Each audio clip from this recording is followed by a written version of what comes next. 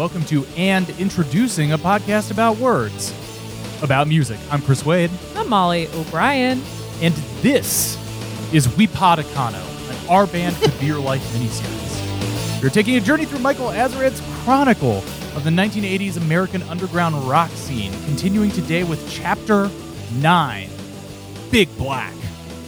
Coming out of Chicago, Big Black unleashed a caustic, abrasive, proto-industrial sound onto the world, as well as, of course, one of punk's most notorious, let's say, controversial figures in frontman Steve Albini.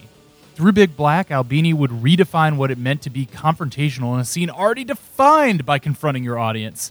And today, we'll be talking all things Big Black, from cables to kerosene, from Chapter 9 of Our Band Could Be Your Life. But first, let's introduce our guest. She's a musician, a podcaster, and of course, our show's returning Albiniologist. From the podcast Generation Loss and Beep Beep Lettuce and the band Stay Inside, it's Bryn Niebor. Hello. Hey, Bryn, welcome back to the pod. Thanks so much for having me. It's great to be back. So glad to have you. I was remembering the last time we podcasted. It was in person, and I literally remembering people coming over to our house to podcast. I was just like, wow, that used to happen. It was a very fun time. It actually, the last time me and you podcasted was over Zoom about pirates, yes. And that was a great about time. Pirates, which is back. I mean, I literally saw one. I went on Generation Lost to talk about Pirates of the Caribbean, Curse of the Black Pearl, and Chris saw one tweet from a guy being like, "That movie ripped," actually, and sent it to me. And he's like, "Pirates of the Caribbean is back, baby." And I was like, "I knew it. We did it." I will also say, if we're just talking about it being in the zeitgeist, Gore Verbinski made it all the way to the final two in other podcasts, Blank Checks, director's bracket of who they were going to cover in their next thing. So it came, within a few thousand votes of them doing like a 6 Pirates of the Caribbean movie series, which would also put that shit back in the including, wasn't there a bot attack on their voting process? Yeah. Like, people were really going crazy for Gore, going wild. We're nuts for Gore. Gore hive. Gore crazy. Yes. I also did a Gen Loss, I think during quarantine, though over a year ago, about Repo Man. Was that at the very beginning of quarantine? I think we did that over Zoom as well. Oh, yeah. I forgot that was over Zoom. But yes, it was. It is so nice to be able to see on the horizon in-person podcasting. Raw dog podcasting is... Yeah. Unprotected podcasting. Unprotected podcasting. I can't wait. Yes, it's going to be good again. The riffs are back, baby. But the last time we talked to you on this show was also about Steve Albini, although we were approaching it from a slightly different angle, which is kind of his, I don't know how you would call it, like post-millennium work and just presence as kind of a scene elder statesman, from an article that was just kind of a profile of him as he existed in 2009, 2010. When was that article from? Oh God, So I think a little. It was later. It was later 2000s. Definitely a sort of a retrospective on okay, it's fun. It's so funny because reading this again as an adult in the rearview mirror of that episode and that article just felt so funny because it's like, it really does. You really do feel the inclination to be like, but are you a racist? Yeah. And that was that. Yeah. That was that article, was like him finally sitting down and being like, no. I would like to address that issue. We'll get there. So this is, if that was the older statesman Steve Albini, this episode is Albini: Origins. Yeah, exactly. Where we get to track his rise as a misanthropic teen to a misanthropic 20-something. So, I mean, we can kind of brush over our origins with Albini. Sure, yeah. Bryn, how long have you been an Albini head? Probably 20 years or so at this point. I found Big Black, or actually I think I might have found Shellac first. It was, I think someone lent me at Action Park, which for whatever reason I was a stupid teenager and thought it was a live album. And I was like, this is crazy. How is this a live album? But no, I was amazed by that record, and then very quickly found songs about fucking. Somebody I knew had it on vinyl. Hell yeah. And it was just visually an incredible looking thing. It's like all bright green and pink. And then I was told that it was also the guy from Shellac, his first band, and it was, people generally think it was his best. And I tended to agree I agreed at the time that it was his best. I don't think that now. But from then on, I basically became someone who felt the need to constantly have conversations about Steve Albini because I was An object of fascination. Yeah, well, for sure. And also people would be mad at you for like suggesting that you should listen. It's like, that guy's a Nazi, or, you know, whatever. That guy is a fascist, or, you know, a hateful bigot. And, you know, you'd have to sit people down or be like, either you'd engage with that conversation or not, right? And it was a very fun for me at the time because I liked, in a similar fashion to the way Steve Albini seems to be as a kid, a little bit enjoying people pushing people's buttons. Which is the thing I didn't even really realize about myself until I became adult.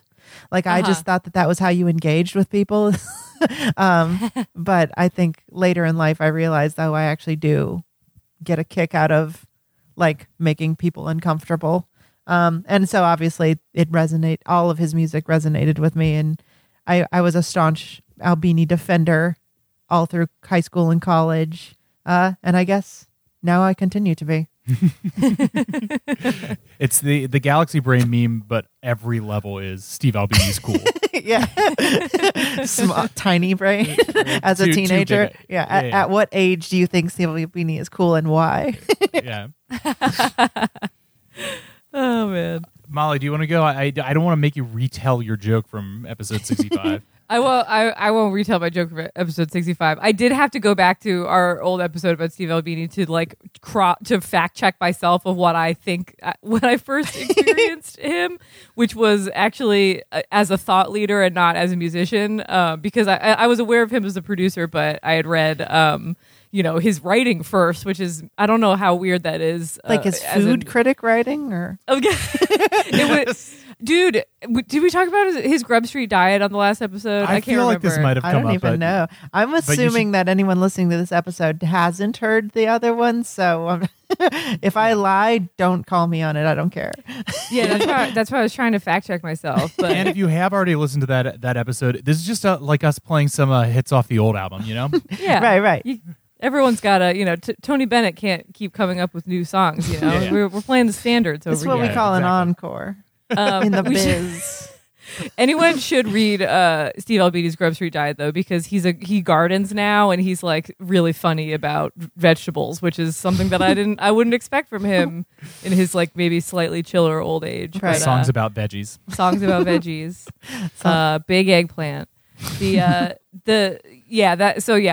was a Steve as intellectual, public intellectual first, Steve as musician second, and I actually think realistically I probably first heard a Big Black song in the form of Chris, you playing the St. Vincent cover that was at the 10-year anniversary. We'll play that at the end of this show of commemorating this very book that you were at, and it was at Webster Hall. I believe Webster Hall. I forget. Terminal 5? Who cares? Not Terminal 5. Knitting Not Factory. Terminal 5. Knitting Factory? No. Okay. Bigger. Keep naming venues. Warmer, it's warmer. downtown. It's on Canal Street, maybe? I forget. Oh, which one lower it is. than Webster Hall. Maybe it is Webster Hall. I forget.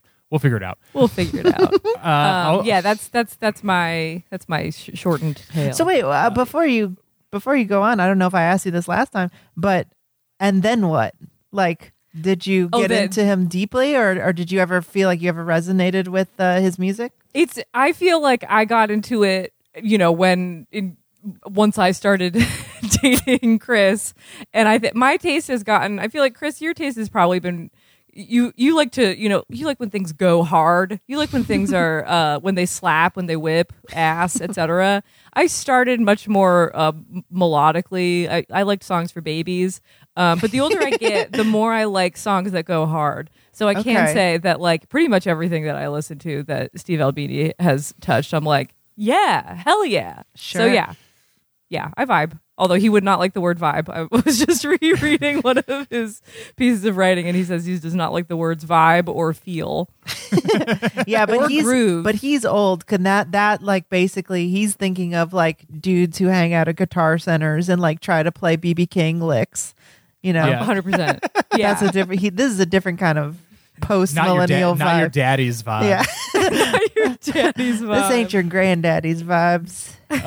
I'll go really quick. I got a copy of the 1000 Hertz, the Shellac album, sometime in like 2003 or 4, and was first aware of him through that because that was like what was hot on Pitchfork around then. Oh, And interesting. didn't think about it. Well, I mean, it wasn't like burning up Pitchfork, but it was something that Pitchfork would be like veteran rocker Steve Albini back. Well, I guess that wouldn't be the Pitchfork language, but yeah, they were like, this is good. So I had that and listened to it and thought it was weird and funny, and then didn't think about it for like 5 years, and then it was like Steve Albini, the shellac guy. He was in a band with a drum machine. Hook this shit up for me. My favorite thing. Yes. And then I first listened to those songs and was like, oh, holy shit, this is exactly my shit. A guy sure. being very angry in a funny way with loud, angry guitars over a drum machine. I will take that in any form that it comes. It's Yeah, a great for time. sure. One of my favorite types of musics as well. Yeah.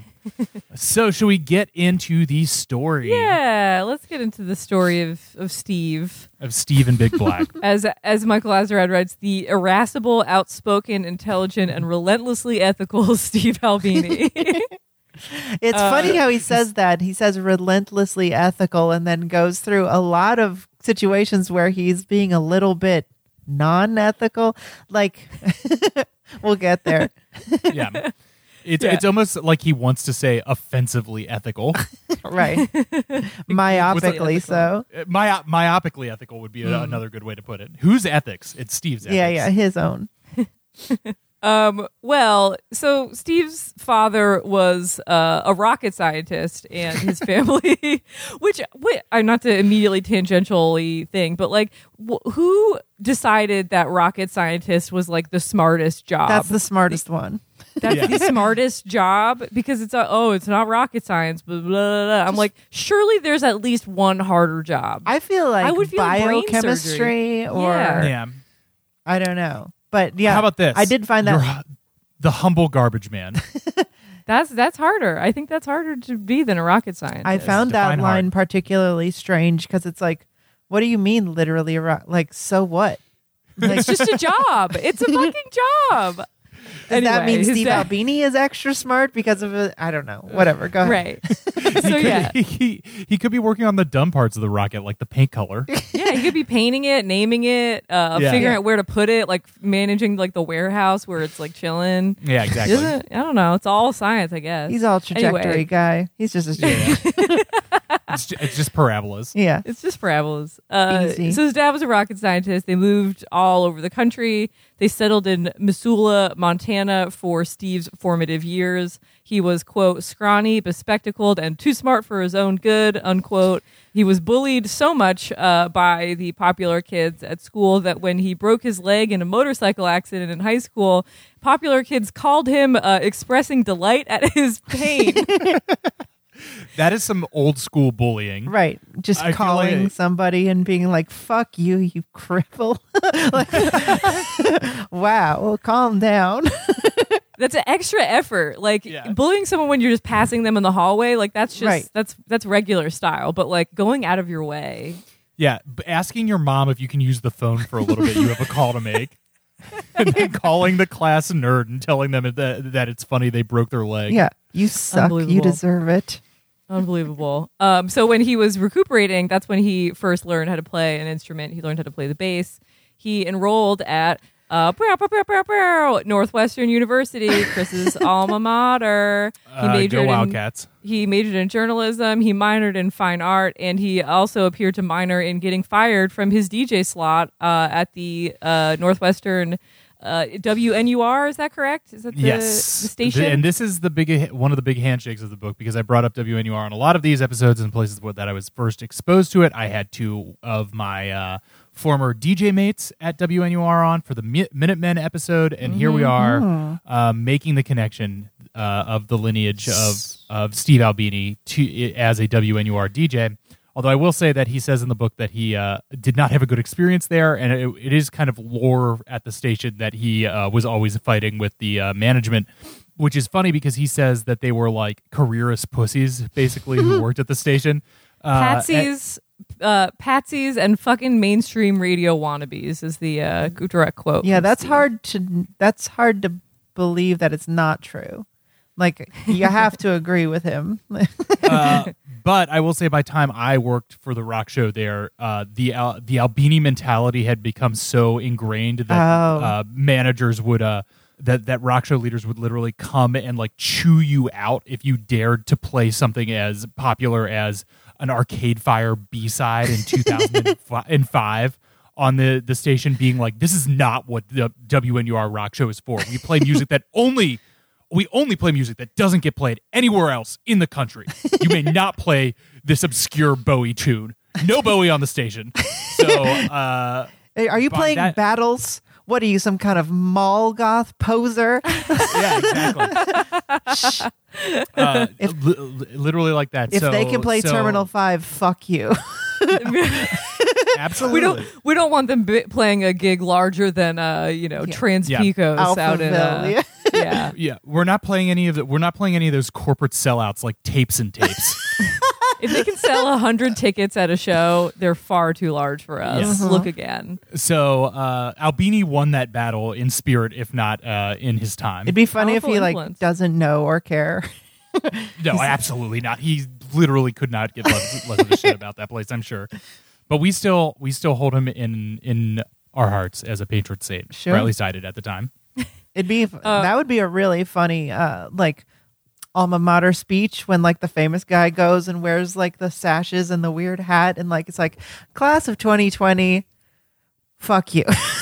Yeah. 1-2, fuck you. Yeah, 1-2. No, I mean, I was such a nerd about this shit that I remember there was like a mothballed reel-to-reel player stuck in the corner of the radio station, and I would like late nights closing down a station, like gently caress it and be like, maybe Albini used this at one time. Aww.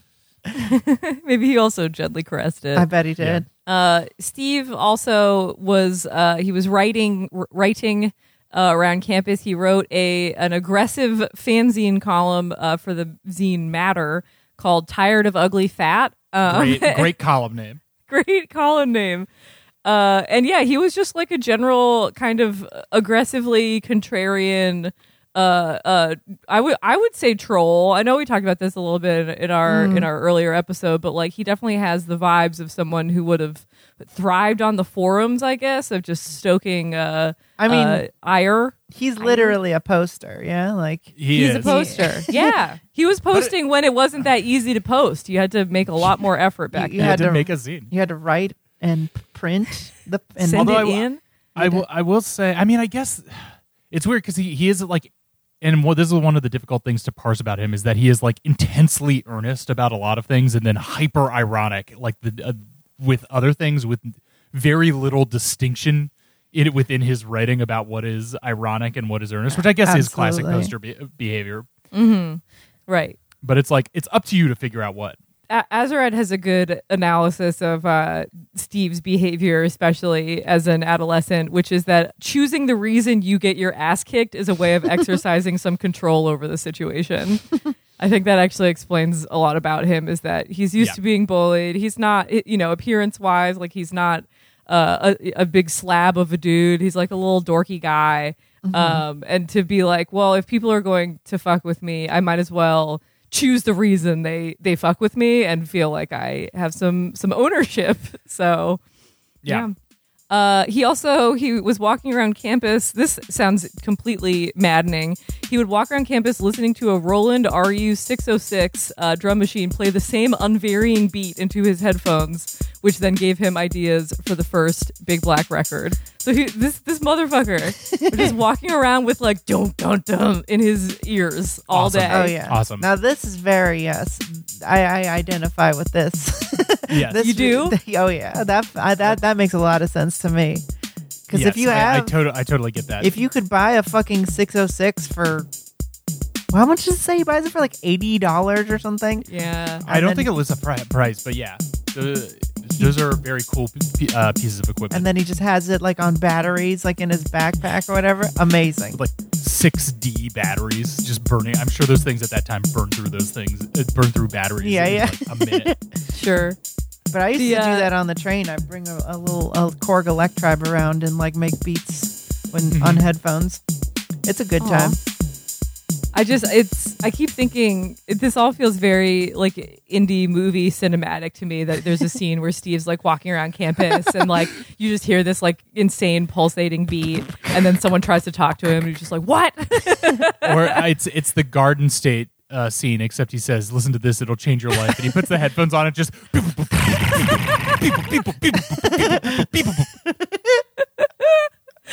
That's so good. Zach Braff so- is just like, shit, what the fuck?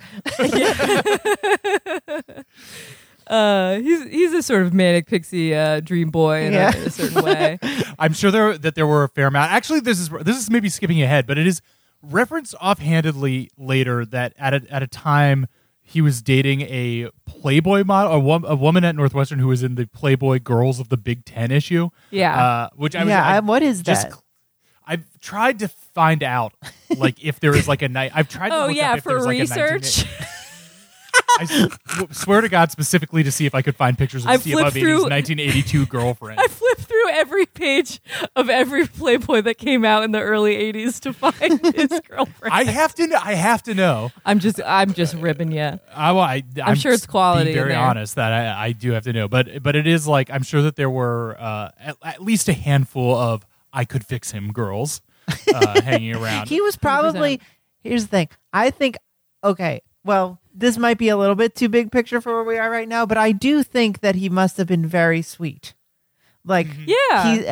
it goes on to say, like, people meeting him expected him, like, he got this cloud in the scene as like an asshole, and they expected him to be like this big gruff shithead who like was like scary, but he's just like this sweet like wormy guy, and it's like but he must have had just like insane amounts of confidence and just have been a really kind of like self-deprecating sweet guy. So it makes sense that he would like have a really, you know, someone he'd be able to have a girlfriend who he found very attractive, I suppose. Because that can get, but I mean, also it does seem like he has more problems with women than even he lets on at this early stage in his life. But continue. Yeah. So yeah, he's obviously interested in making music, but he himself says that he didn't know any musicians who didn't blow out of a pig's asshole. I fucking love that quote. So he recorded an album all himself, which I feel like he maybe is the first person in this book to go it on your own, as opposed to find like 3 or 4 other dirtbags to try to coordinate. Yeah, I think he was just I respect his completely DIY nature of like doing it myself, only me, nobody else. Right. So yeah, that was the EP Lungs, which he then says listening back to it, it just makes my flesh crawl. He does not stand by his dish for what came out of Lungs, but should we listen to something off it to get the proto Yes. Steve vibe? Yes. This is Dead Billy off of Lungs.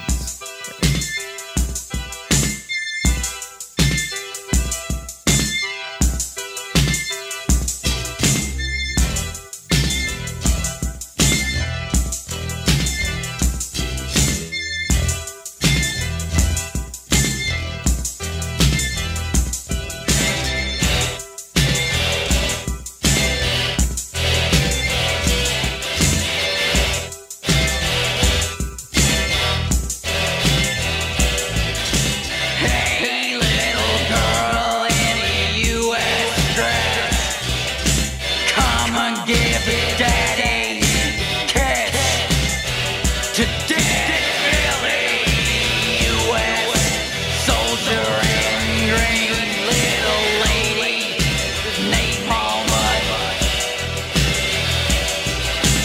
Come and give a head to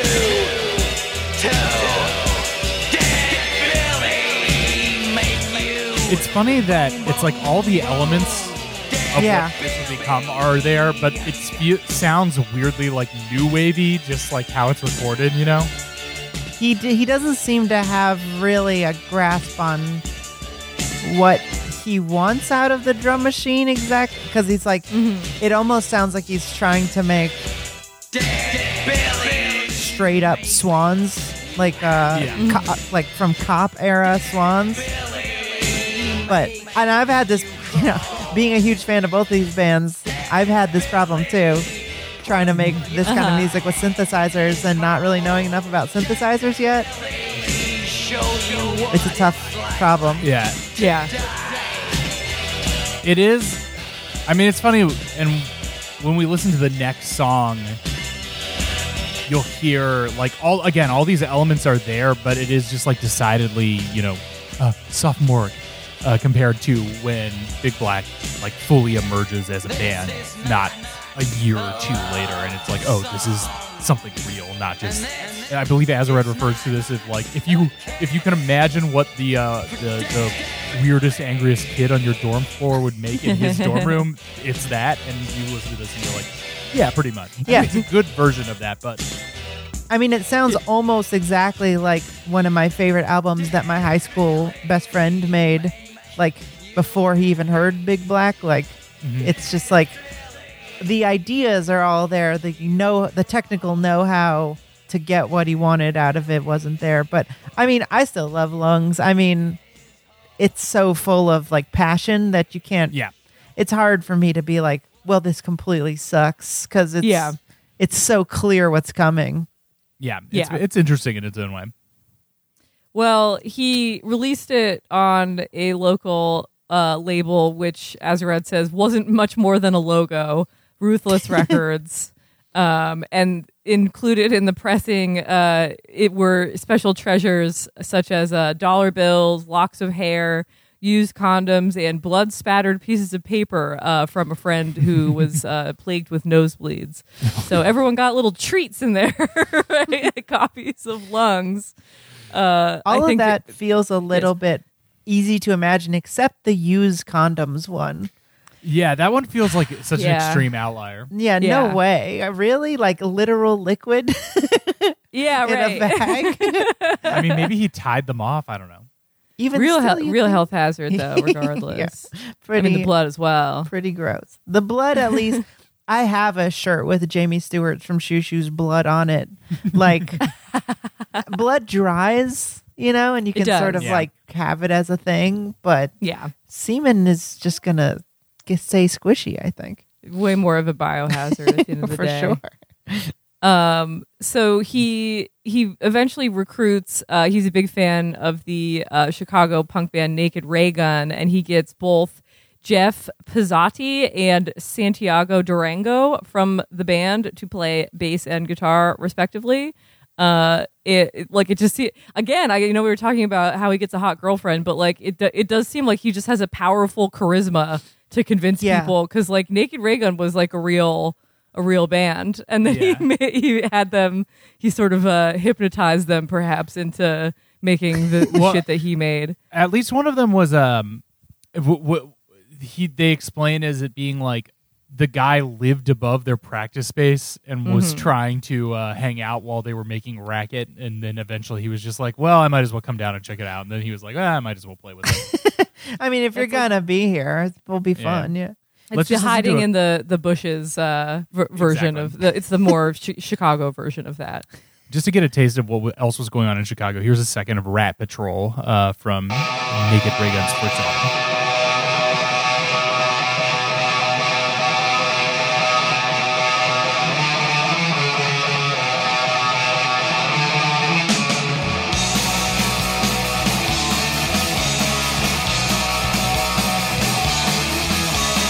We can use those methods. You say, what do we know? It sounds so generic. Yeah.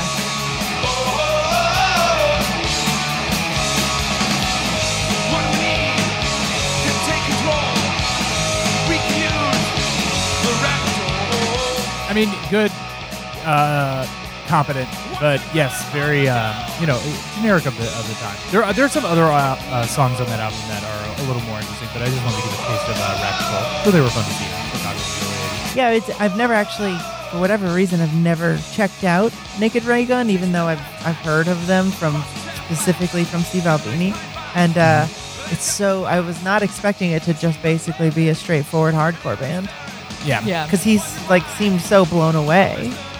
Yeah, right. He was a big fan. Yeah, he was like, "It's the best band I've ever seen."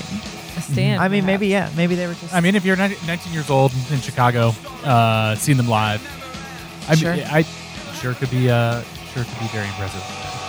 Absolutely. Sometimes people just really tear the stage up. Yep. Yeah, true.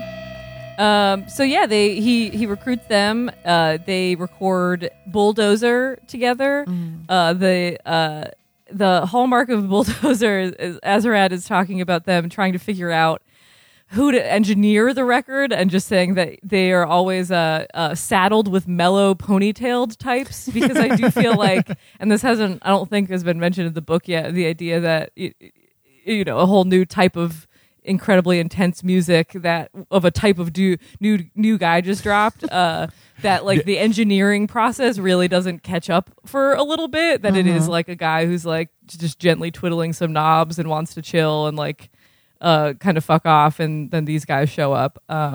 So yeah, should we listen to something from Bulldozer? Yes, I will also note that on this record, the drummer from Urge Overkill plays on it. Urge Overkill, who you the listener might know as being the band behind the song "Girl, You'll Be a Woman Soon" off the Pulp Fiction soundtrack.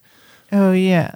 Another group of Northwestern legends, and in fact, in front of the largest, as of the time I attended, in front of one of the largest dorms at Northwestern, you can see the words "Urge Overkill" carved into the still wet concrete in front of the dorm that has theoretically been there since the late '80s, because I can't imagine any Northwestern student had done that since the time that Urge Overkill attended. It would be funny to try to make fake graffiti for legends of your school, just being like, yeah, you totally wrote that, and you wrote it 2 years ago.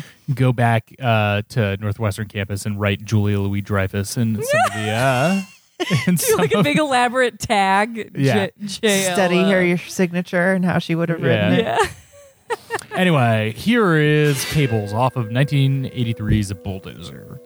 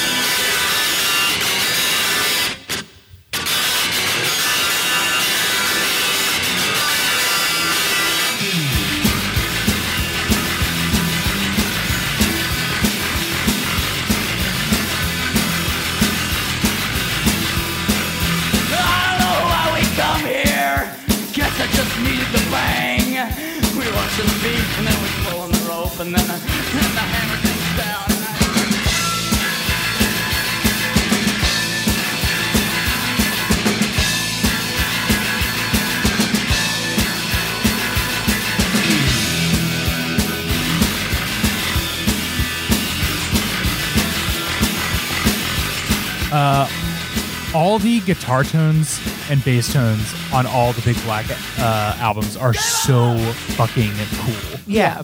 All the way that all the instruments sound is so fucking great. So unique, and I don't really, I still don't really understand how he's getting some of it. I mean, they keep referencing that he has metal picks that he puts notches in, so it sounds like two picks, and I'm like, I need to see these picks before I really. I don't know what you're talking what's going on. Yeah. Because I have metal picks, and it doesn't sound like this. I know I joke all the time that my two of my joke words for a typical music review are gossamer and lacerating. Right. But Steve Albini's guitar tone really is gossamer and lacerating. I don't know what gossamer means, but definitely lacerating. Yeah. It's a feeling. As Well, well, that super high spindly thing when he's doing those like harmonics and stuff. Oh yeah. Gossamer. Yeah. Very gospel. And then the fucking growling bass. You Yeah, know? the bass sounds fucking monster. Yeah. It at once Bananas. sounds like a loose cable on the ground that you're just Yeah, yeah. smacking on concrete, but then it Yes, also exactly. so deep. Yeah, it's so deep, and the growl of the slight distortion on it. And that there's like two distinct guitar tones, and they both rip in their own ways. It's great. I fucking love the way Big Black music sounds. I always forget that there's a live drummer on that one because they Yeah. never really do that again, right? No, He's like, nah, I don't need that. It I don't ends- need Mr. Urge Overkill. It doesn't. Yeah. It doesn't really sound better, I don't think, until much later, until Rape Man. yeah. I mean the drum machine is so iconic. Why it's a competitive advantage. It's different than something anybody else has. So why not use it? I really liked Steve saying that the idea was to make something that felt intense when we went through it rather than something that had little encoded indicators of intensity, which I feel like is both like a very collegiate way to put it. But I'm picking up what he's putting down, just like, because I agree that especially, a punk rock song, especially if you're seeing it live, it's indicators of intensity, like it's people slamming on stuff, it's loud, you're in a room with people moshing, like those are all intense, but it isn't quite the same as like the music that we just heard, which is like a true like assault on your head bones.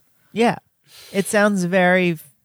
And it's funny because he is. I think at one point around this point in the story, he kind of shit talks metal. Yeah. Which at the time I totally agree with him. Like very few, and probably anything that he was exposed to, like has this sort of Halloween costume of gore, or like spooky or fear or something. But he's trying to do what I think Gerard was trying to do around the same time, which is actually make you feel those feelings of afraid, and disturbed. Yeah, and along those lines, I mean, we were talking about this before you logged on, Bryn, but even the name of the band. Yeah. Honestly, I think one of my favorite band names of all time, just Big Black. And he says, I forget his actual quote, maybe you wrote it down, but it's just like, I just wanted something. He's like, I just wanted something that encompasses like ominousness, like fear and just looming terror and pain and pressure. What is the most simple distillation of that idea? Something that is big and like without light, Big Black. Yeah. It's great. Yeah. It's funny because I feel like he doesn't really get enough credit because everyone's always talking about the politics of his art. Albini very rarely gets any credit for being really good at art and like having a very poetic sense of things and really being able to not only be a satirist and like Songs About Fucking is a hilarious album title And a hilarious album cover, as you were talking about. Like the aesthetics of this band are like perfect all the way down. It's like everything is one cohesive thing from the tone of the instruments to the lyrics to the songwriting to the drum machine to the fucking album covers to the name of the band. Like everything is like one thing in such a perfect way. I might be overplaying my hand, but this might be my favorite group as a whole thing in the book because everything is just like all of one piece so much. Yeah, I mean, it it's slaps. definitely mine. but yeah, I just think he's because he's a fucking art guy, and I don't know if we got there yet, but they talk about, have we gotten to the art piece he did? I think that was a little earlier. But you should let's mention talk it, about it. Yeah, well, please. that's very close to home for me because I found out about performance art in college as well, and like basically threw myself into that stuff, just like learning about Chris Burden and Maria Abramovic and what's the woman, Pipolati Rist,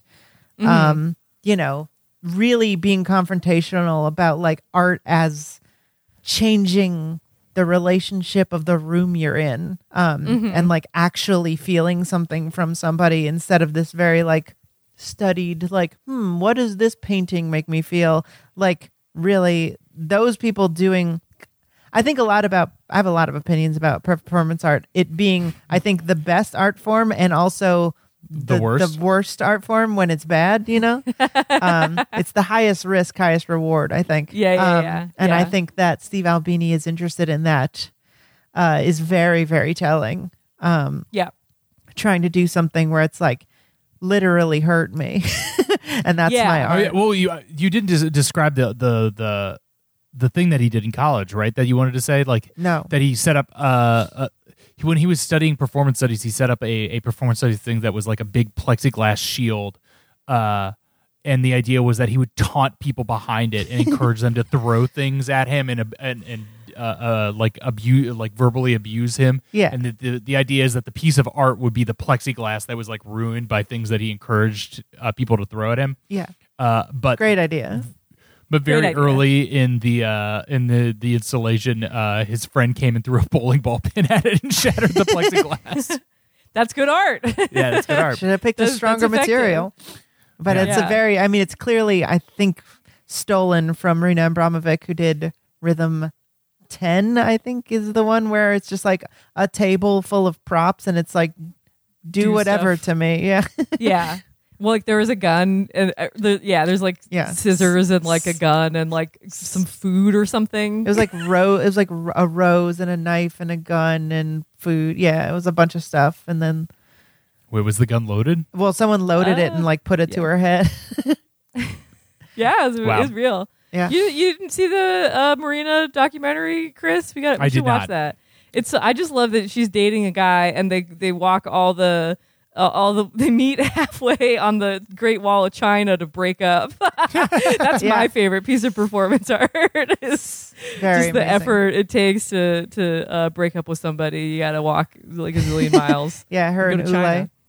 Yeah, Ule, right. Oh, man. Ule was like a real, I remember him vaguely wearing like Crocs. Like he was a real like comfort art hippie guy Yeah. in a way that I respected. But yeah, also Steve Albini's art attitude is very funny to me because it's very like no nonsense. Like it does not feel pretentious, even though I think he has a reputation as like a pretentious guy or like that he can come off that way. But I don't know. I don't think he's talking about the cromulence of the deconstruction of the Right. the modes of being and seeing. He's just like, throw some shit at me, man. It's cool. My art will be your hate is his whole thing. So yeah, we should talk about his trollishness because it starts to kind of come out more as he's making big black music. He has interesting attitude. It's still an interesting attitude, however many decades later, because it is kind of stuff that we are dealing with right now in terms of what wokeness is, because he was not afraid to make offensive jokes about race, about gay people, about lots of identities that are getting a lot of chatter on Twitter about how what should be said and what should not be said. Sure. And his attitude was basically, it's so stupid. He's basically just like, I'm not a racist, so it doesn't matter what I say. I just know that I'm not a racist. Right. It's the trust me model. Yeah. Don't worry about it model. Yeah. Like he said, so for example, the album Bulldozer, he originally wanted to name that album Hey N-Word, and it was going to be a cover with like a sort of like fat hick type, redneck type saying it, and his idea behind that was that an offensive term used by an offensive person is only offensive if you allow that person's commentary to have some weight or value. Right. Thoughts? I mean, I think that's like, I get what he's saying, but you can't imagine it coming across the way that he wants it to. And to just like throw that out there and be like, it's your job to deal with it is like, well, not really if you're doing something like that, Well, my toot is like, because we talked about this when we were talking about the interview that he gave at a later age, where he was talking about the scene that he, the scene of going to Big Black or Shellac live show, and the responsibility that you do have there in person to sort of maintain a safe community, and how he, was interested in that and doing that, and how it relies on not just one person top down telling people how to behave, but kind of a network of communication of people doing that. Right. And so I feel like his attitude is like, just me saying something doesn't matter. It is there's a difference between me saying something and then someone doing something in person or in practice, which has a much different reality. Absolutely. He's just saying I words. think, it's really interesting reading this, because I didn't, like I said, I hadn't really revisited this since I was a teenager. And when I was a teenager, there was, I was like, yeah, of course, Steve Albini's right about everything. But reading this now, it really strikes me as a very young person type of thing to say, where you really haven't been confronted with contexts, but you think like your point of view makes sense in every logical way in the context that you exist in. Which, Yes. Right. But you haven't like really been in any other context. And I think the reason that this persists for so long is because there wasn't an internet. And I Yes. think the reason that it's interesting now that we're kind of dealing with the same stuff is because everyone is afraid that everything they say is going to put in every context. Yes. Um, we were just talking about this, about something. It's like the difference between something being not for everybody and like having an audience of everyone, like Yeah. the which is not to like say justify, certain bad behaviors or anything, but it's just like it is difficult to suddenly be in a situation where your theoretical audience to literally everything is everyone. Yeah. Right, exactly. And this is the thing, is if he had named this album that, and that was Yes. the cover, I think at this point in history, it would have been clear what he Yes. meant. Yes. And everyone would understand it after. But the only thing that would have changed is that people would have been able to point to it 40 years later and on the internet and be like, look at this racist. And Steve Albini doesn't give a shit. So it's like, so it's like, Yeah. really all that matters is, does this hurt your brand or your personal narrative of history? And it's like, if you don't care about that, I mean, are there people who would be offended by that, like in a record store, and be like, oh wow, a racist album, who gives a shit? Like nobody is Yeah. like, no black guy is like walking around being like, I can't believe there's racism in front of me. Like they know. Yeah. It doesn't have to be pointed out. It's just there. Just trying to metabolize like the idea that, that the size of his audience and what he's doing is, something like that, that EP title would be comprehensible by his audience, which is realistically probably other scrawny white Like dudes 100 who- guys. Yeah. 100 scrawny white dudes who feel, somewhat are excited by the idea that there's someone who's maybe poking some holes into the like PC thing, whatever. Right. That's fine. But yeah, then expose it to everybody, and that's where things fall apart. But is Steve Albini making shows and like whipping up a white supremacist militia? No. If he were, then it would be different. Like I think the theory versus practice thing does relate to what he's talking about. And I do agree that now I don't think there would be it would go viral so quickly and the meaning would be lost and he would be doing a notes app apology. Yeah. Because I don't think Just kidding. He would never do anything he would like that. never do that. But he's also like, I think what's telling about Steve is that, he's not just like, he's not a, oh, it's punk to wear a swastika or something kind of guy, he's not pushing buttons just for the sake of pushing buttons. In his head, it has to make sense with his ideology. Like to him, being a 19-year-old white guy from Montana, like he has to be like, I'm making an anti-racist statement. Even though I like that, it makes people mad. And while I think we can criticize that and be like, well, you were a child and it's stupid, then that's not doesn't really make your point. But I think you can look at it and be like, he was trying to make an anti-racist point, even if it was misguided and, he didn't Childish. have childish. Yeah. We've almost moved past this, but I just had two thoughts about that. Is one, a thing about confrontation is that he, just to make a quippy phrase on something you were saying, Bryn, that he is confrontational, but he is at this point an unconfronted confronter. Right. Yes. He like has these very clear ideas of confrontation and trying to bat around these ideas, but he has not. There's no in his own mind, and maybe actually he doesn't have any like legitimate sources to push back on him because everybody else in the community is basically like him. Well, it says that everybody in his life told him not to do that, and not Well, even that's the true. album called that. But it's That sort is of true. like pleading more than like anyone with actual power being like, Yeah. "Fuck you." And I'm sure he saw like his bandmates and stuff were I'm sure at the time he was just like, they're just worried about it. We're not going to sell records about it or whatever. And then the other thing is that the description of the cover, I couldn't help think of Chapo Trap House collaborator Ellie Valley. Yeah. Who often gets a lot of pushback for making images and cartoons of grotesques saying grotesque things to represent certain political values. And I think that Ellie is probably a much better and sharper satirist than 19-year-old Steve Albini.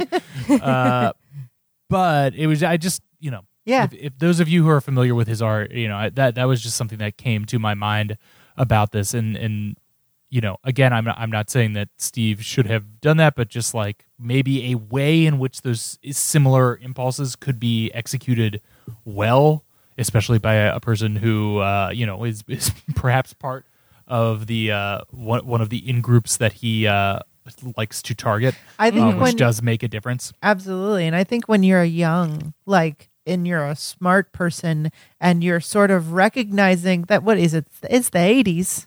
And you're looking at the culture just being like insanely evil. And everybody is being like it's the 80s in America. Like Steve Albini probably saw people being way more racist and way more misogynistic and homophobic than anything he said. And then people turning around and being like, hey, that's offensive.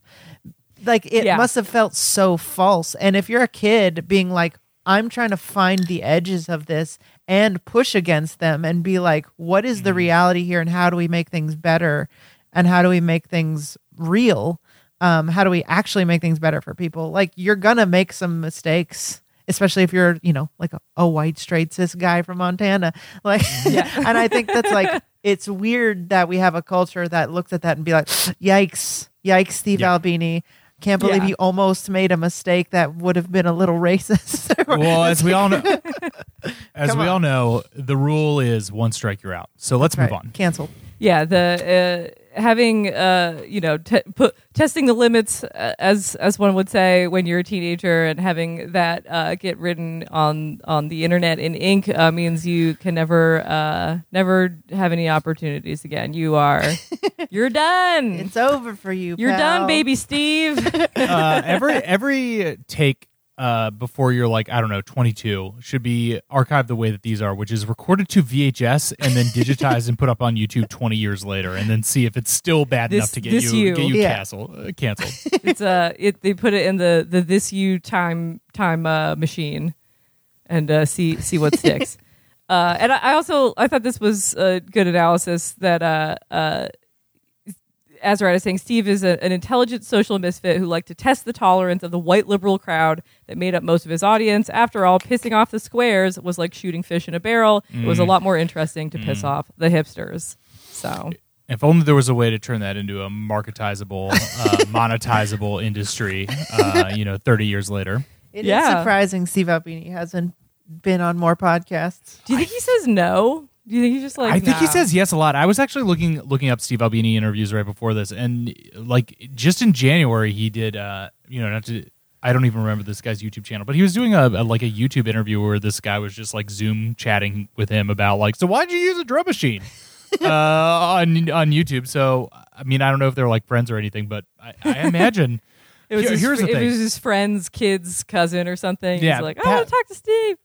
Past and future guest Matthew Perpetua has been basically DMing me after every one of these episodes being like, you could just like ask this person to be on the show and they would do it. Like these guys are accessible. And I'm like, but that's not the point of the show. Yeah. The point is to talk about them, not talk to them. Eventually, maybe. Yeah, that's a different vibe to speak to their face about their own work. One last thing about the trolling that I want to bring to the group is that he, in the liner notes to the Pig Pile live album, he wrote, "Anybody who thinks we overstep the playground perimeter of lyrical decency or that the public has a right to demand social responsibility from a goddamn punk rock band is a pure mental dolt and should step forward and put his tongue up my ass."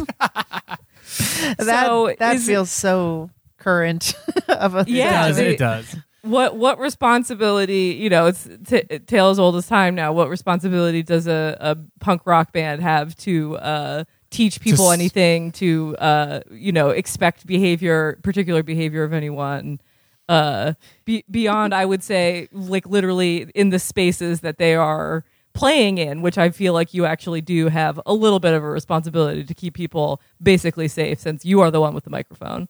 That's my piece there. Yeah. I mean, and I think someone like Steve Albini learns that later, and realizes that like, oh, I have this weird kind of power that's squishy and I don't really know how to wield it, but I got to learn. And, but in terms of like, is this morally or socially reprehensible or not? It's like, who cares? I don't know. Whatever. Yeah. I mean, like, everyone makes their own choices, right? Like, there's people who I don't want to listen to because I think they're morally reprehensible, but it's like a lot of people still listen to them, and that's their choice. I don't care. What am I gonna do? Censor? Yeah. Like, make them stop? Write Go a to their strongly houses. worded letter, obviously. Be mad. I'm just gonna Be be mad. mad at it. It's like, I'm mad. yeah, and it's just like, well, I don't care. and they probably don't care. So Yeah, they don't care about me. In a later diary entry, Steve writes, "A lot of the people ragging on me have some pretty massive skeletons in their closets. I keep mine in the foyer to greet my house guest. That's all." I love the idea of Steve. The skeletons Steve in and the his foyer. little skeleton. Yeah. Hello. I know we haven't like we've been lingering a long time on just like the character of Steve. It's Before we move on, but it is just like endlessly fun to talk about. Another thing that Molly and I were chatting about yesterday, and this is like some of the very first things that we said to this, that Steve Albini is the most Chad virgin or the most alpha beta, oh, for sure. perhaps ever. He is like He's a true Sigma. yeah, he is a true Sigma. He is MGTOW. He is a man going his own way. He is like, because he's like phenotypically all the things that you would be like beta archetype, but he is like so relentlessly assured of his own self and also like has the goods to back it up creatively. He's great. I mean, you can't help but be impressed, at the very least. Or you can just hate him and think he should shut up. I mean, you could be one of those people. And I'm sure I would say there's probably more people who dislike this kind of stuff than there are people who, even at this point, are like, oh, wow, this is really interesting. And like, I like this music, which is so funny. Again, the music rips, so that's why you should like it. The actual political That's true. content, I mean, that's I care less about the actual musical content of it. I'm like, Absolutely. I mean, at this point, the political content is, it's like watching, I don't know, something. It just feels so early in like this very specific kind of thing. It's like what it's like. It's pre 4chan, pre like internet. it's almost like watching or like listening to like Sam Kinison like comedy or something. And then that's the thing, is that I listen to a lot of the music and like the lyrics of it, to me, come off as funny now. It's like a joke. And I don't really know, Molly, as you were rereading this, I wonder, like, it doesn't really come through that Albini at the time thought that his lyrics were like funny Yeah. as much as like intentionally provocative. But now I listen to these songs and you're like, these are all jokes. This is clown shit. It's in a good way. It's like, yeah. A lot of it is very tongue in cheek. It seems very sort of. I mean, especially on songs about fucking. Like, all right, we should listen to another song. We've been talking about him for forever. sorry, I want to get back. No. I'm just like saying we've been talking about the music so long that I want to play a song that Would you like contains to this. Would you like to play a song from Racer X, perhaps? I mean, I love Racer X, but I'm not sure if this is the best example. I mean, maybe. I don't know. We can skip it. I feel like we've been trying to like play a song from every person's release. I mean, this but song is just no good, no though. rules, just right. A kind of funny version of this is the Big Payback, which is this cover of a James Brown song, like done in this way. I think that this is like a kind of intentional joke.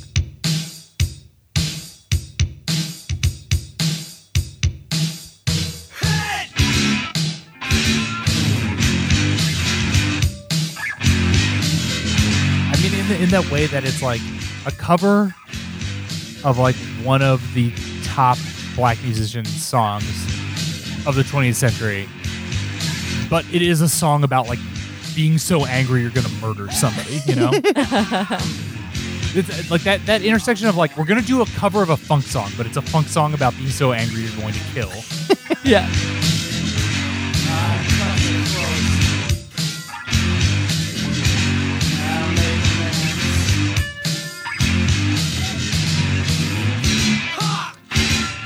And I can't get through this episode without just straight up playing Racer X, because I do think that this song rips. Oh yeah. I will say that the beginning of this song, just the recording of the drum machine, is about the best I've ever heard a drum machine sound on a record. Fantastic. As the drums, like as regular drums. Yeah. Just gives it such a cavernous feeling. Yeah.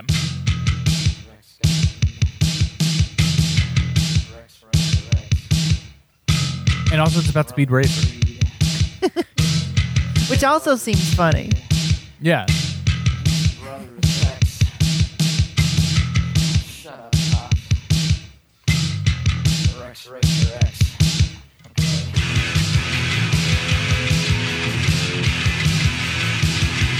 All right, I just had to play those two because they're great. I do wonder how different this would have felt live.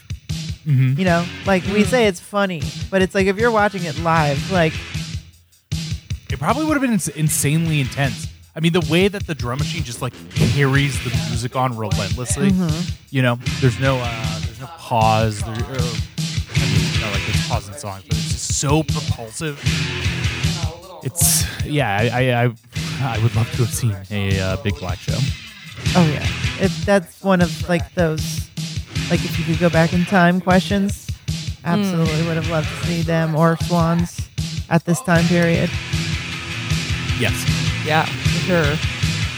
So yeah, that Racer X was off Homestead Records. So whatchamacallit, Steve had connected with Gerard Cosloy, and Gerard Cosloy said Steve was probably 1,000 times more effective than any manager or lawyer could have been at negotiating their deal. So also Steve, I mean, to go back to the DIY theme, he is he's signing the checks. He seems to have a brain for business that's a little bit perhaps more astute than some of the other bands in this book. That being said, they didn't actually sign any contracts. They paid for all their recording themselves, and Steve estimated that they spent $2,000 to $3,000 on their entire discography,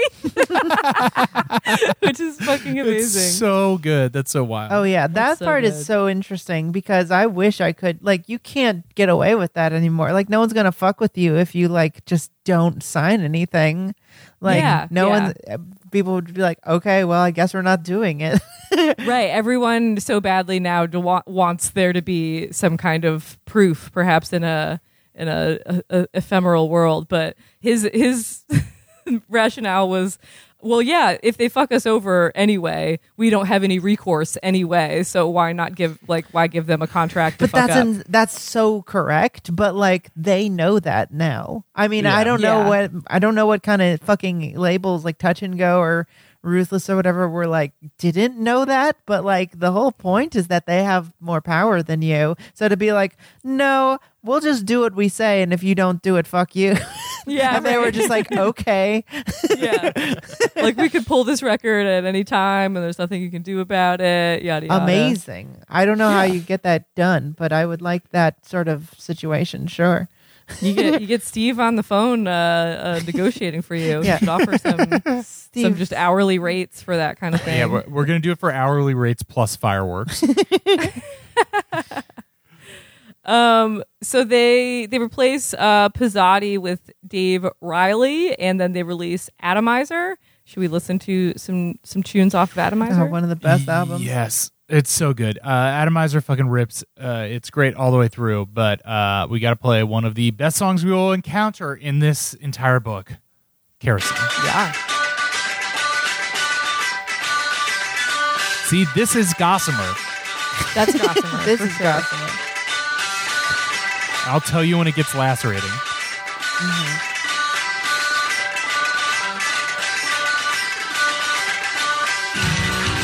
Now it's lacerating.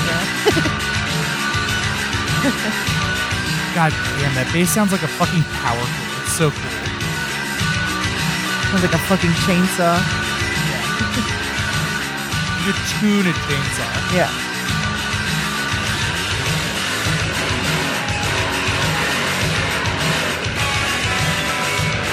I'm constantly chasing after this sound, to be honest.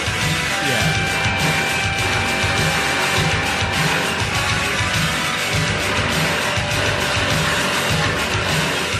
I mean, I'm giving too much away about my preferences, but people listen to the show should know. I mean, it's funny that I think that this song probably has the grooviest groove to me of any song, at least in this book, possibly that we've covered in the show.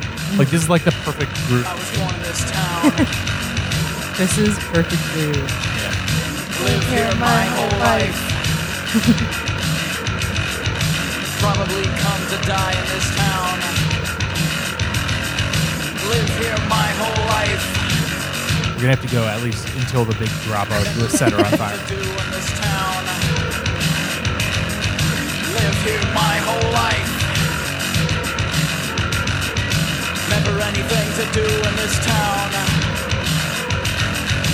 Live here my whole life.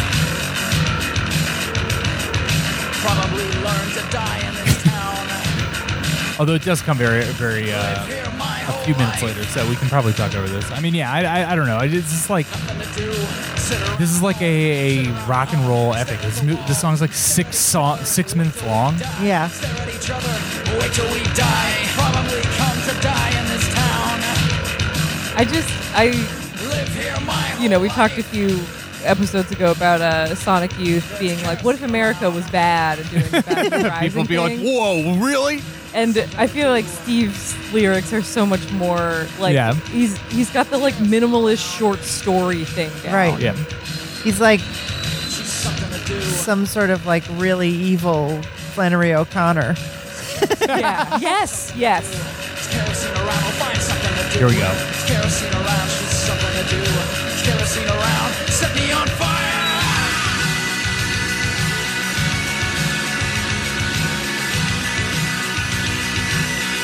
It rips. It rips. It's so good. Set me on fire. Kerosene. Set me on fire. His vocal restraint is so interesting. Yeah. Yeah, he's chilled out a little bit. Although I did like his super extra like snarly thing, but this is cool too. Kerosene. Set me on fire. But he can still go up when when it comes to it. It is funny. Like, as much as I was talking about the Replacements having this quality of being like a young snotty teen who projects like kind of a wizeness beyond their years. This is like kind of the opposite. It sounds like a 60-year-old singing as a young snotty teen Yeah. or something like that. For sure. Yeah. Anyway, that's Kerosene. That song, one of the best. Great song. So yeah, Atomizer got them, more attention.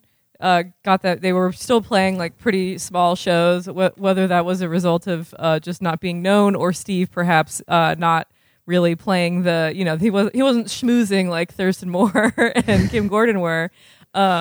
He was also, at this point, major labels would like call him and he would just hang up. Like he wouldn't even say anything. He would just like completely hang up the phone.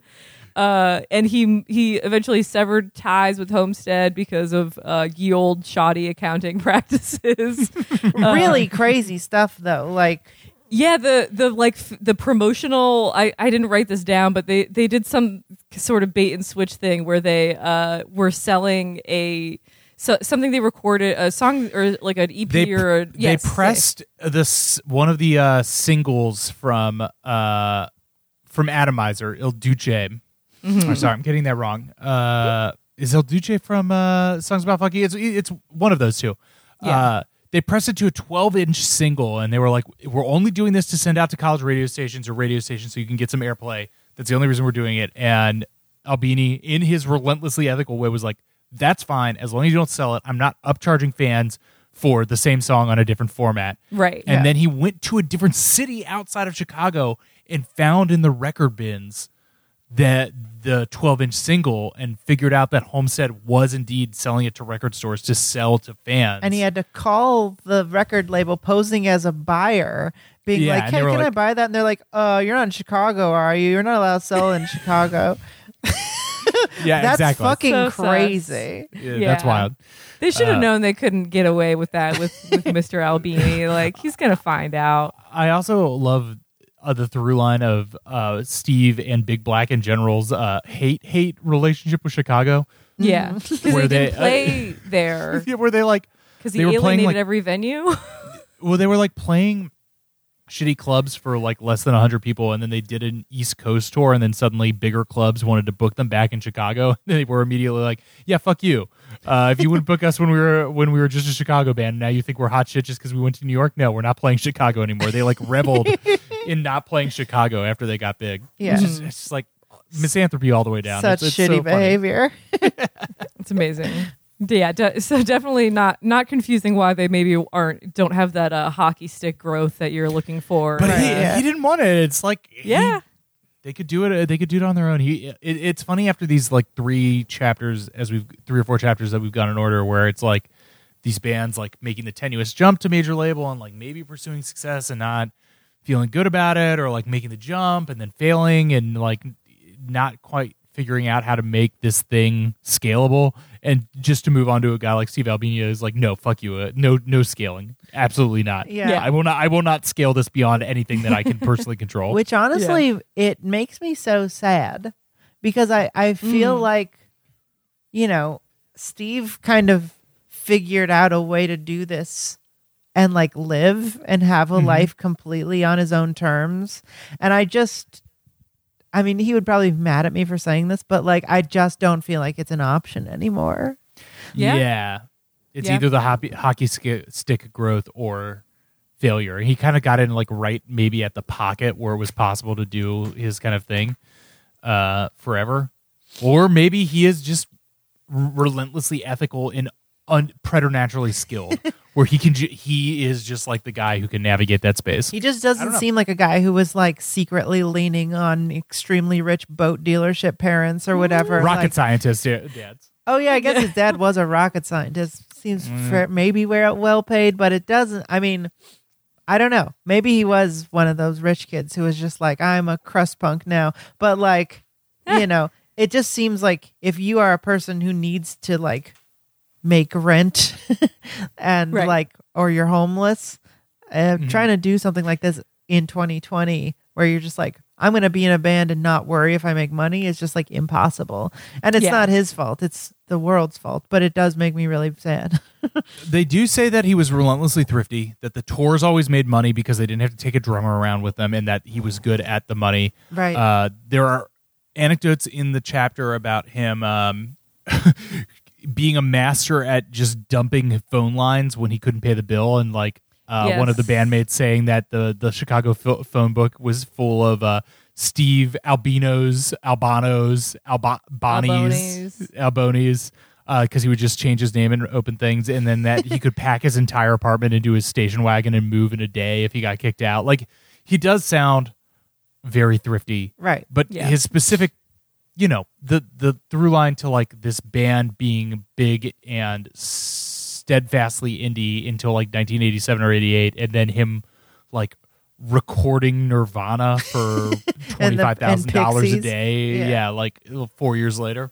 I mean, he would say like, look, I pick up the phone, and if they ask me to do something, I'll do it. And if it's a major label, I charge them out the asshole. Yeah. Which I think that's a reasonable way. That is ethical Yeah. Oh yeah. to charge to Respect. have a sort of a scaling a sliding scale fee. But I'm just, I'm saying that it might be just a product of like getting in there at that singular window of the late 80s to mid 90s, like where you could become that kind of guy as a guy like Steve Albino. Yeah, absolutely. Stove Albino. Stove Albania. Stove Albania. So yeah, they back in their biography, they ditched Homestead. They got involved with Touch and Go after Steve and Corey Rusk from Touch and Go discovered that they shared an intense, lifelong fascination with fireworks. They, at least as of the writing of the book, still get together on 4th of July every year and blow stuff up, which I think is very sweet, Hell very yeah. cute, including vegetables. As I said before, Steve is he's got a green thumb, so I assume he's got some crazy pumpkins or something to blow up. They record the Headache EP on Touch and Go, which was advertised, I think, right on the packaging as not as good as Atomizer, so don't get your hopes up, cheese. Yeah. And then at this point, they're also struggling a little bit with Dave Riley. Steve says that Dave was fucked up beyond fucked up at shows. Dave says that is not true. But they were just kind of experiencing some more friction that was signaling the end, perhaps, of their reign. Before I get into the end, should we listen to anything off of Headache? Yes. I mean, it's sure. Let's do it. Don't get your hopes up, cheese. Here's My Disco off Headache.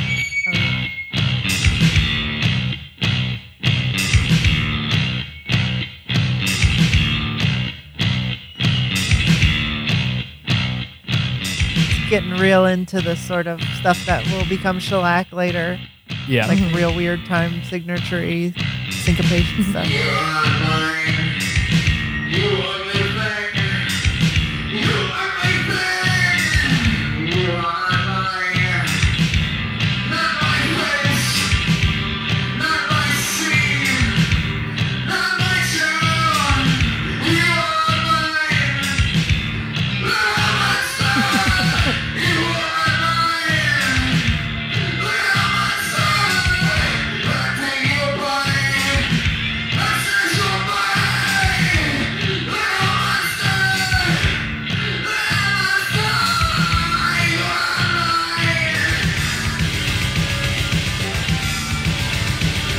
Nice.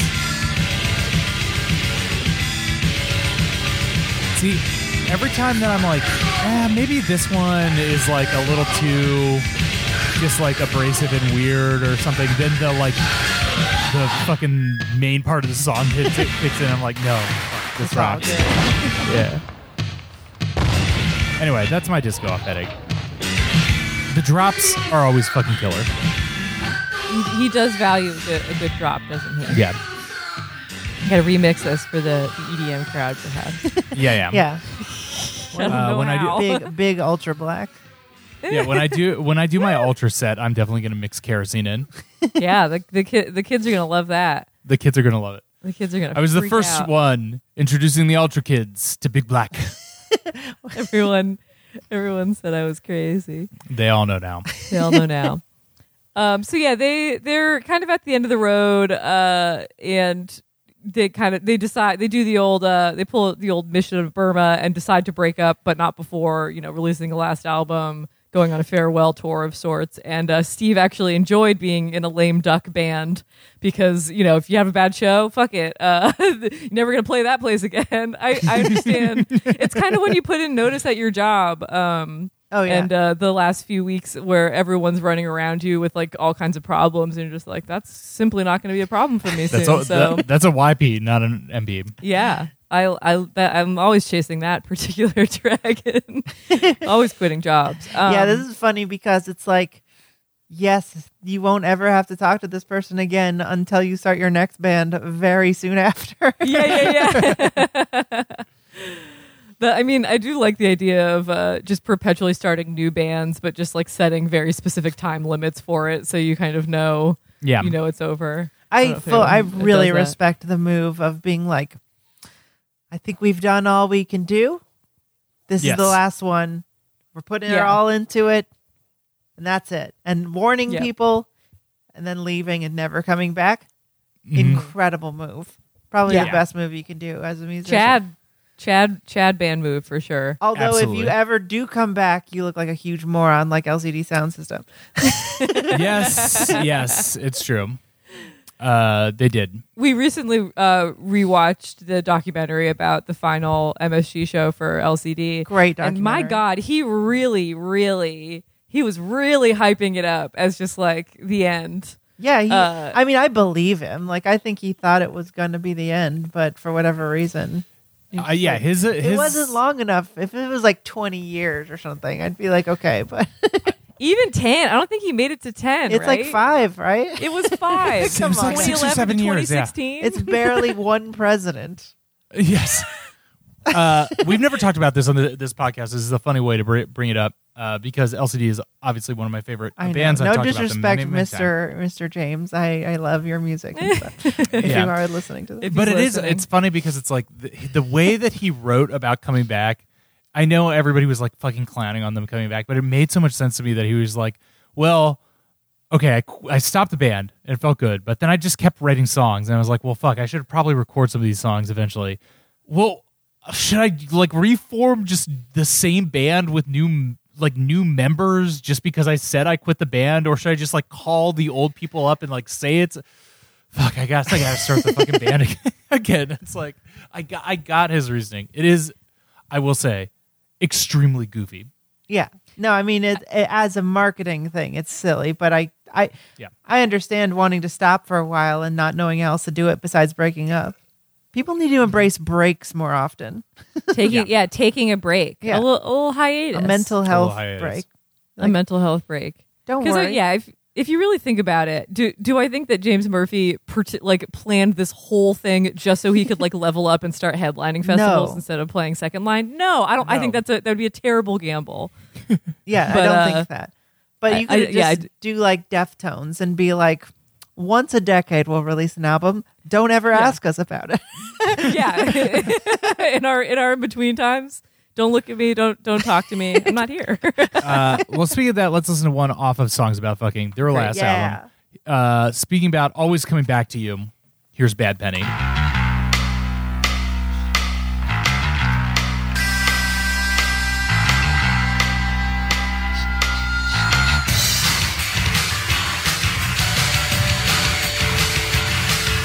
I love the fluttery kicks. Like he's gotten more interested in like the fills and shit.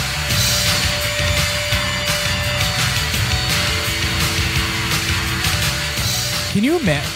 Speak about like 10,000 hours. Can you imagine how many hours fucking 1980s Steve Albini spent just like crouched over his fucking drum machine? Yeah, so many.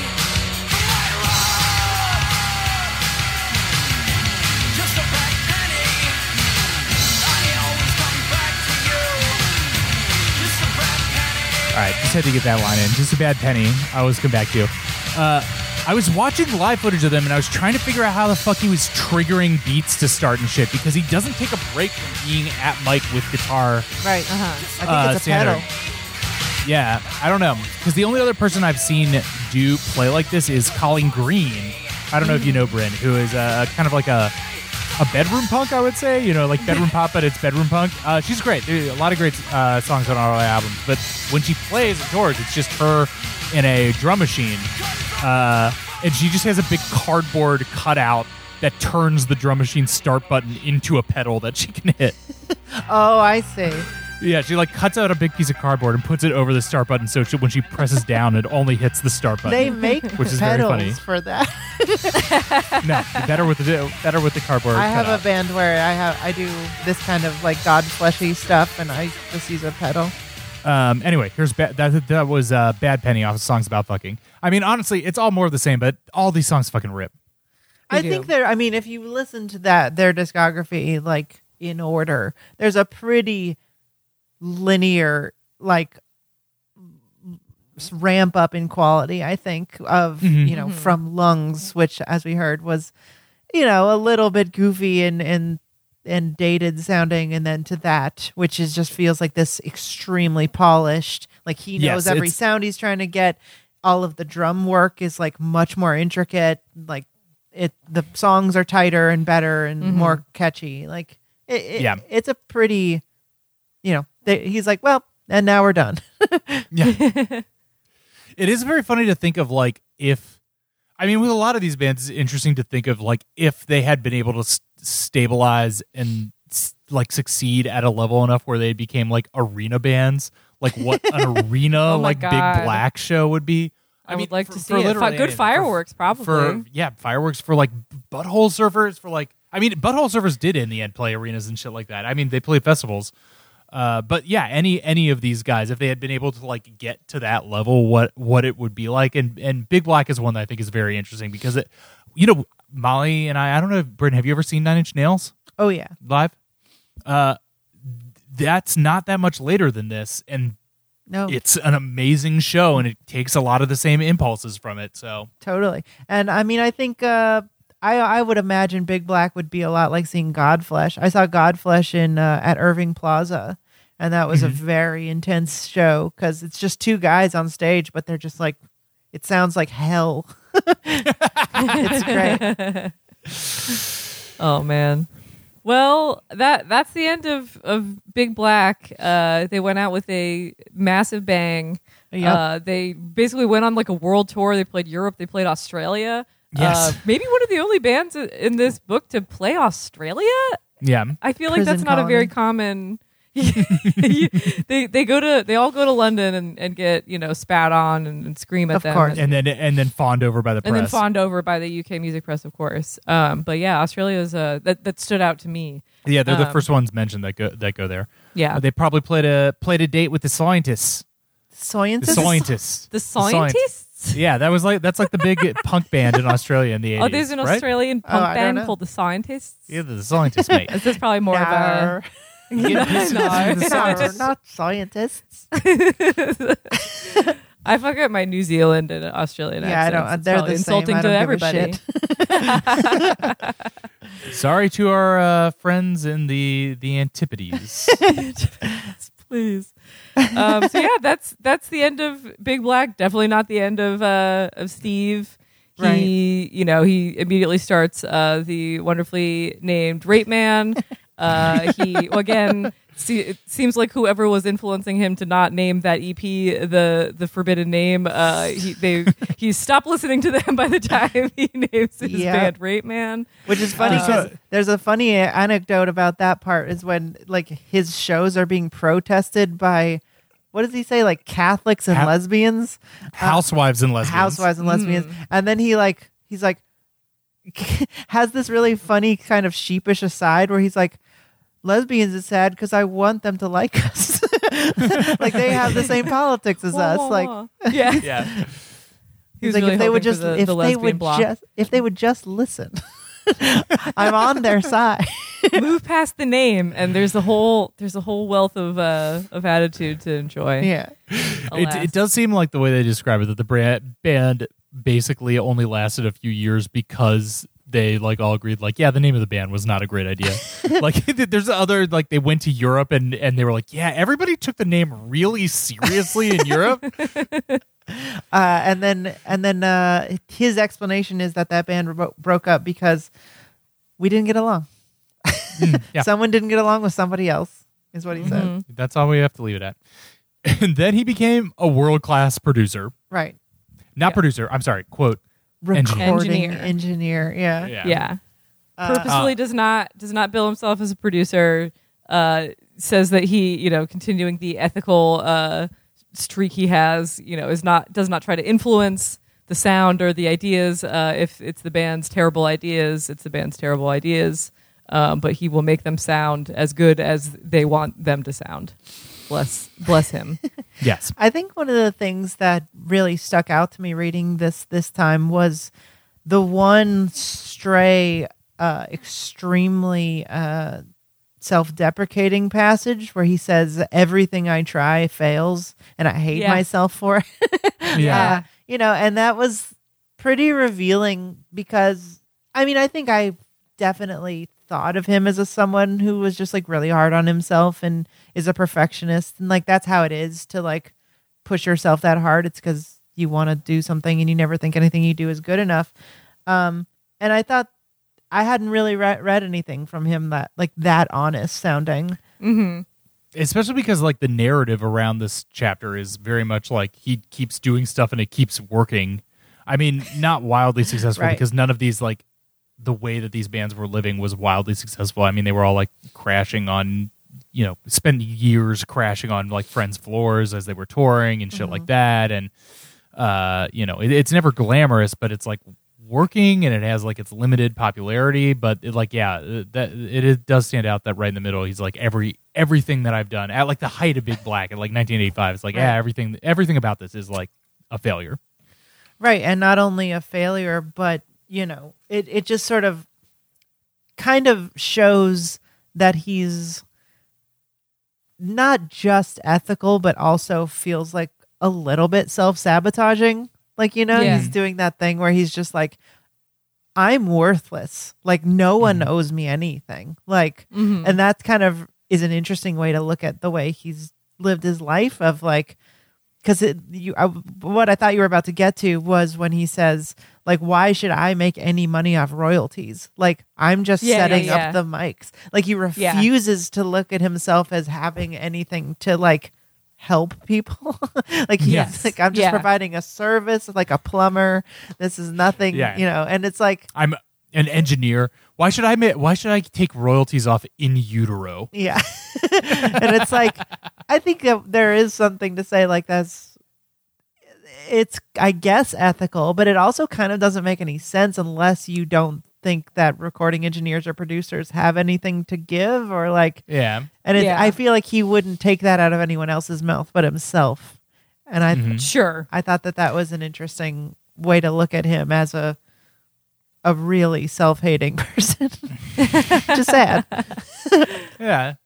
I mean, as we've been saying so far as I've been developing that, like every one of these bands has like kind of a built-in tragedy to them, or every one of these stories, whether that's like the way specifically that Azarad set it up, or if it's just something that comes through, and like perhaps the self-inflicted tragedy of Big Black is Albini's, as he said, relentless ethicism at the beginning, and also in its own way a self-sabotage of like, if nothing can ever be good enough for yourself, then eventually, even as your band becomes more and more successful, you have to like pull the plug on it because it's like the success of this band is negating my own opinion of it. So at some point you have to make a decision that you won't feel comfortable with. So why not just kill it before that point?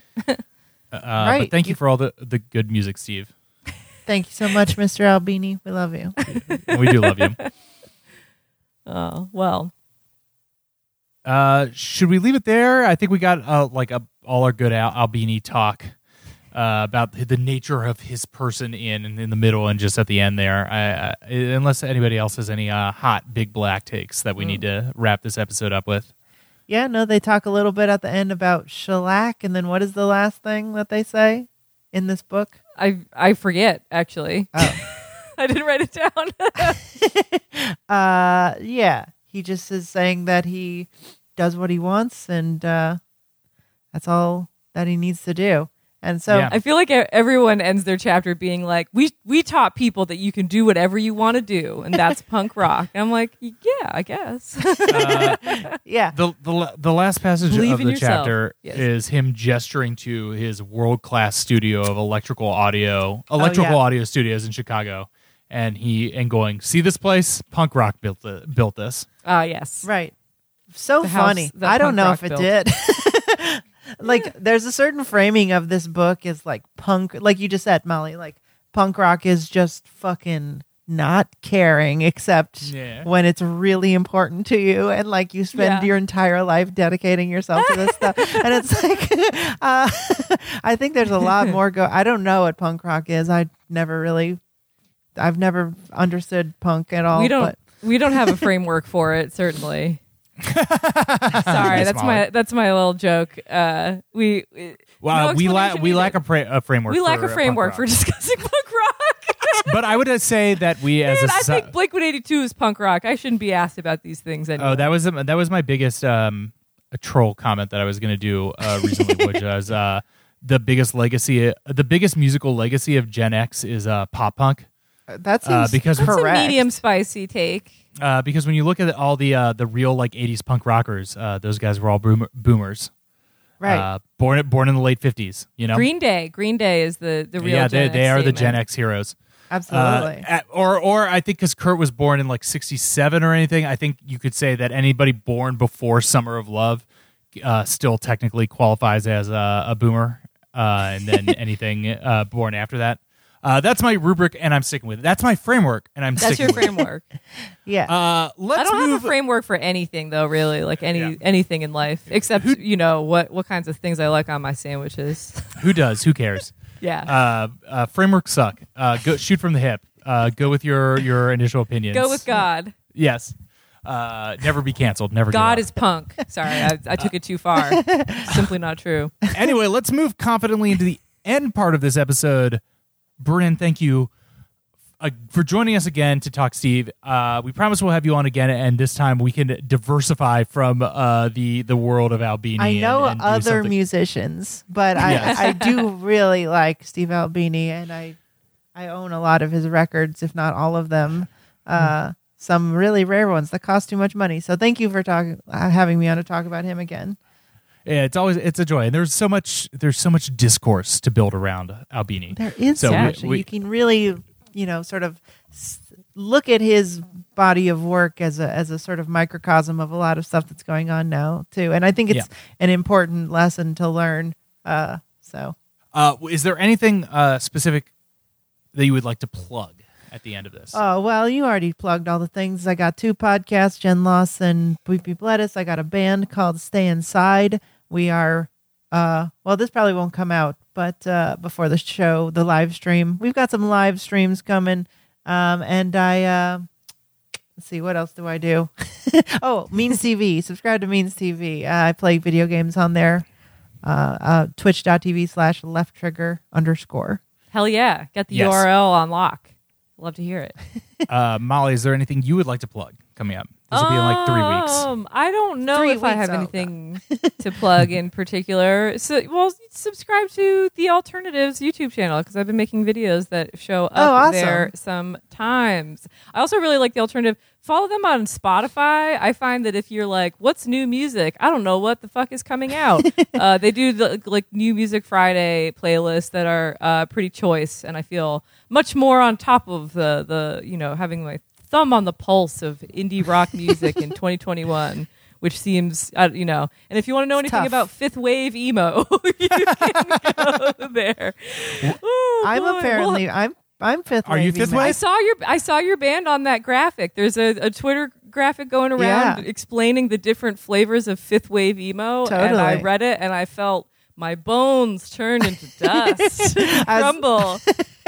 I don't know what fifth wave emo is, and I refuse to believe it's real, but I think it's just as real as when I was 14 and people were saying this is screamo and this is scene and this is Yes. post-hardcore. Ah. And it's all the same arguments, and I'm You're happy. so right. I'm so happy to have people, have fun with that. But Just have fun. That's the point of all that shit, is just to have fun. they're having fun. Have fun. Let them have fun arguing and like doing weird taxonomy of things that literally can't be categorized because it's so subjective. But if someone I is love enjoying that, they should definitely do that. That is not for me personally, but yeah, exactly. I say that with the remove of being in my 30s, because I absolutely did take part in those arguments. I'm not going to pretend like I did it when I was a teenager. No, it's important. Yeah, it's very important. Anyway, that's my plug. Subscribe to The Alternative on YouTube. All right, I'm going to do a plug now. Despite this having been officially announced now 2 weeks ago from the release of this, I have produced a music festival that is happening on June 5th, 2021. I am doing it in conjunction with Dan Beckner of Wolf Parade, one of my favorite bands. Beautiful what an honor guy. to work with Incredible him. band. Lovely dude. It is a digital music festival that you can stream from the comfort of your own home. A music and comedy festival. We have 1 day, 10 acts from 1 p.m. to midnight on June 5th. Bryn's band, Yay. Stay Inside, is playing the show. It is broadcasting over a new platform called Frequency.live, and that is the website to buy tickets, FRQNCY.live. Frequency is a kind of like combination between YouTube, Twitch, and Discord, where you will be watching a live, professionally shot and mixed version of all these groups playing live, not recorded before, live as you're streaming it. You'll be able to participate in either a large Twitch-like chat stream, or you can find friends and go into breakout rooms where you're vid chatting with people, like it's over a Zoom or a Discord, and watching the show as you're chatting with friends. The platform is super cool. I've used it. It rocks. It's it so works. weird. It's so hard to explain because it seems like, oh, okay, so it's just watching a show while I'm Zooming with my friends. But it's really interesting and stranger than it sounds. It's hard to explain. But it's fun, right, Bryn? I gave Bryn a demo of it. Yeah. Yeah. And you can imagine I can imagine using this post-pandemic to watch a show that I couldn't otherwise attend, like a show that was happening in a different city or something. I'd be like, oh, do you guys want to like hop on and like watch whatever band play in LA tonight? And we could like if Kyojaku was playing in Osaka and I was like, well, I'm never going to be able to see this band. I would love to like see them play. And this would be like an honestly cool way to do it. I'd put it on my TV and like get and then high like and chat watch with it. like Awesome. one, and maybe like chat with your one friend who likes that band. Exactly. And you're like, you want to watch this? It's it cool. Rocks. It's cool. Frequency, FRQNCY.live is where you can buy tickets. The pre-sale will already be over $20. 10 acts. I'm giving the hard sell now because this is the first time I have to do it, and I have to do it for real on Chapo tomorrow. Get your practice. practice out, even though it's going to be later. Stay Inside, episode 1, the podcast. We have the Downtown Boys, the best communist punk band with a fucking saxophone in the country, playing. We have Throwing Fits, the men's fashion comedy podcast. We have Zola Jesus, one of the best synth wizards in the business today, playing. We have Tinder Live with Lane Moore, hilarious dating live comedy show. We have Pom Pom Squad, awesome Obsessed. punk Love rock them. chick. We have, of course, We Hate Movies, great bad movie podcast. We have Chapo Trap House headlining the podcast stage. Who are every they? time I die, That's crazy. just I'm fucking excited to see kick ass. that, What do we even call them? Alt metal, fifth wave metal. Everything's fifth wave. Yeah, I think It's a fifth wave festival. Post-hardcore, metalcore. Metalcore.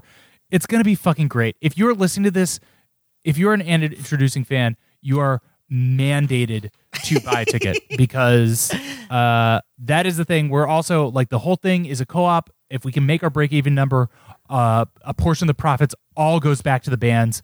And the venue. A portion of the and the venue. Mm-hmm. We're trying to build a cooperative festival system using this digital platform, so we can hopefully maybe one day provide a better deal for festivals to both festival attendees and artists and venues than can be given from like Golden Voice or Ticketmaster or whatever. So it's a new thing. Frequency.live, FRQNCY. I helped put this whole thing together. It's my baby. Please go do it. Please go do it. You must. You must. You must. Check it out. You It's must. cool. gonna be Anyway, great. that's my pitch. gonna be great. And that's the thing that has been making me lose hair over, and that I've been elliptically referencing on some of the other episodes. So go do it. Anyway, that's the show. I'm not even going to do the other plugs about the fucking where you can email us and find us and everything. You know where to You get know us. our fucking You know where to Twitters. find us. Yeah. That's it. We'll be back next week for Dinosaur Jr. But who's the Dinosaur Senior? You'll find out next week on And Intro Deucing. Bye.